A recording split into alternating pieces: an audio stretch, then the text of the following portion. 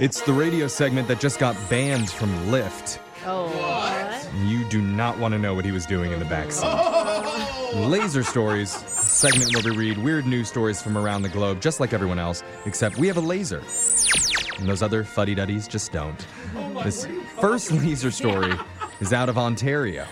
36-year-old guy named Gayton Henry got his truck stuck on a bridge in the middle of nowhere last week. Oh, no. Oh, my gosh. Yeah. So what did he do to get out of the situation?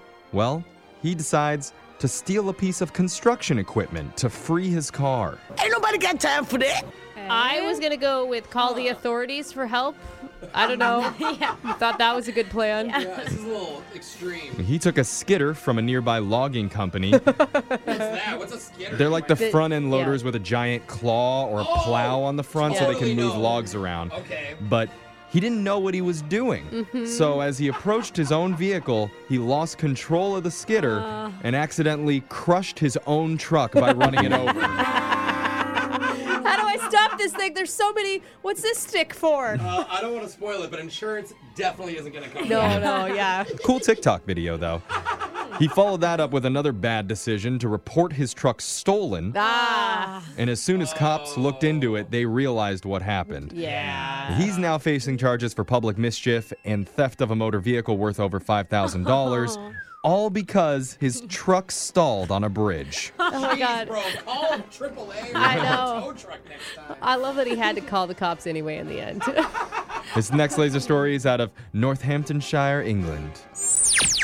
Corps Training Sergeant Scott Renwick from the British Police was at his house last week when something unfortunate happened. While he was practicing handcuff techniques, he actually went to unlock them and take them off, but unfortunately, the handcuffs broke. Did I do that? Oh, wait, the handcuffs were on himself? Yes. The cop. I mean, I'd want to do it too if I was a cop. Yeah. I mean, those things look like really fun to play with. Scott tried for almost an hour to remove them to no avail, and then he finally had to bite the bullet and call his friends at the local fire department to help him out. Sucks to be you, man. Whatever pride you had is gone. The men and women at the local fire station thought the situation was hilarious, so they Yeah. sent 3 engines to his house, blaring horns and sirens, and then using a megaphone, they made him come outside so they could help. Oh my God, why are firefighters all so rad? I know. I mean, It's good to know they can have fun here and there, too. who doesn't want to party with the firefighters? Totally. They're usually hot, too. Yeah, right? After he was freed, the fire department couldn't resist the opportunity to tweet about the situation, saying, quote, "Police officer released from handcuffs after they failed. Make sure to donate to your local fire department. You can always count on us." This next laser story is out of the gosh darn world of digits. Oh. Oh, Digit World. Boring. There's a small group of phone numbers that have always enjoyed fame and notoriety, Okay. like 867-5309. My Yeah, parents right. love that. Yeah, for sure. Also 911, and of course, 1-800-DOG-POOP. The famous one. No way. But there's a number that's making national headlines this week, and it's all because of how much it cost. What? Now, keep this in mind. In China, the number 8 is considered lucky because it sounds a lot like the word for prosperity. Okay. It's the reason the 2008 Olympics in Beijing started at 8:08 on the 8th day of the 8th month. Oh my God. I had never put all that together. Cool.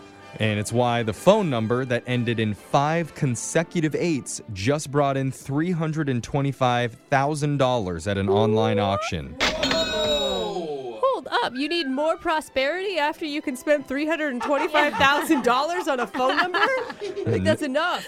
No word on the identities of the buyer or the seller.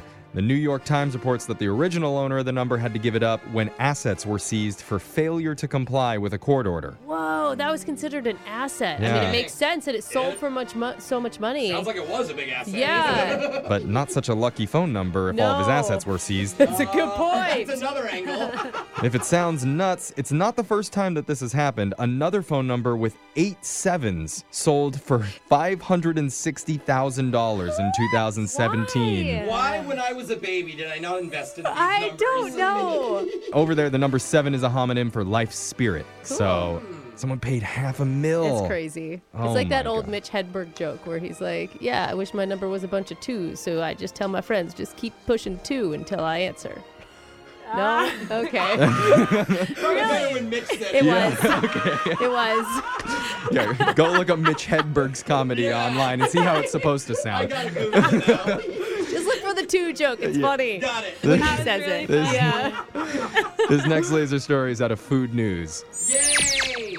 Cinnamon Toast Crunch wins a lot of polls for the best cereal. Dude, And it's definitely top 5. it's thanks to General Mills just nailing that cinnamon and sugar powder. Yeah. Even the milk. Yeah, the powder is money. But now the company says it's time to put that special stuff on everything. Oh, okay. Talk to us. Because get ready, Cinnamon Toast Crunch Cinnadust Seasoning is coming to a Shut store near you. Dude, I've been obsessed with the everything bagel seasoning from Trader Yes. Joe's. Oh my God, it's good. So good. It makes eggs, avocado toast, whatever. Oh my This gosh. this is like the dessert version of that. Oh, yeah. I'm talking donut holes. Anybody with me? Pretty good. Or just ice cream. Okay. I'm putting them on my Vanilla? salad. Yeah. Yum. It's a Fillet of fish. yeah. But the Cinnadust seasoning, it's a full shaker of just the cinnamon and sugar blend, and snack bloggers are already going nuts over the Oh, I news. bet. Yeah, genius. One person who goes by the name Sweet Treat Pete. I've seen that guy on a different I website. bet you have. He said the first thing he'll be doing when he gets his hands on a bottle is snorting it to make sure it's the same as the cereal.